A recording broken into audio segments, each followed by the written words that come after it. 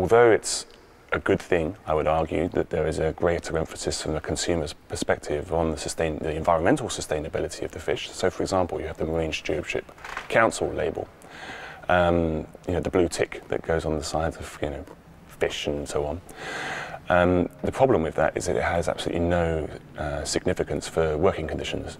So, perhaps not in practice, but possibly in principle, you could have slaves working on a boat catching sustainable fish. This raises the broader question of living conditions and working conditions and pay for tens of thousands of fishers. And largely they are the least unionized kind of sector in the world and have they have the most dangerous job in the world.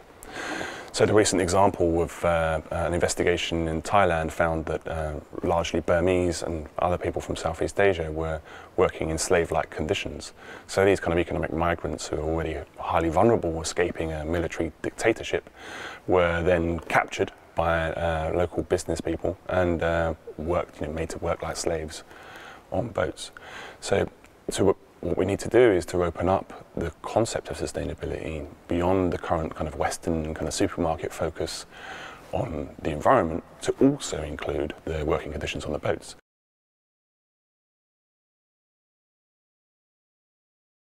The big emphasis in the media and in kind of recent campaigns, so for example Fish Fight on Channel 4, has been on line-caught tuna.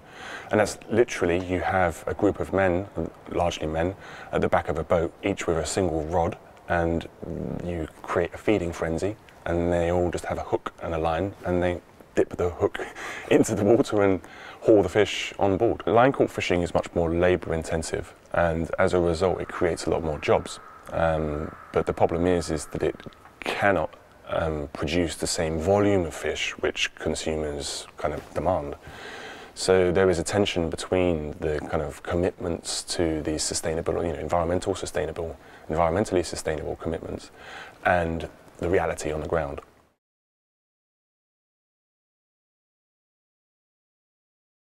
The problem is that we tend to focus on eating, one or two species like cod or tuna and salmon and so on, and we need to diversify our consumption.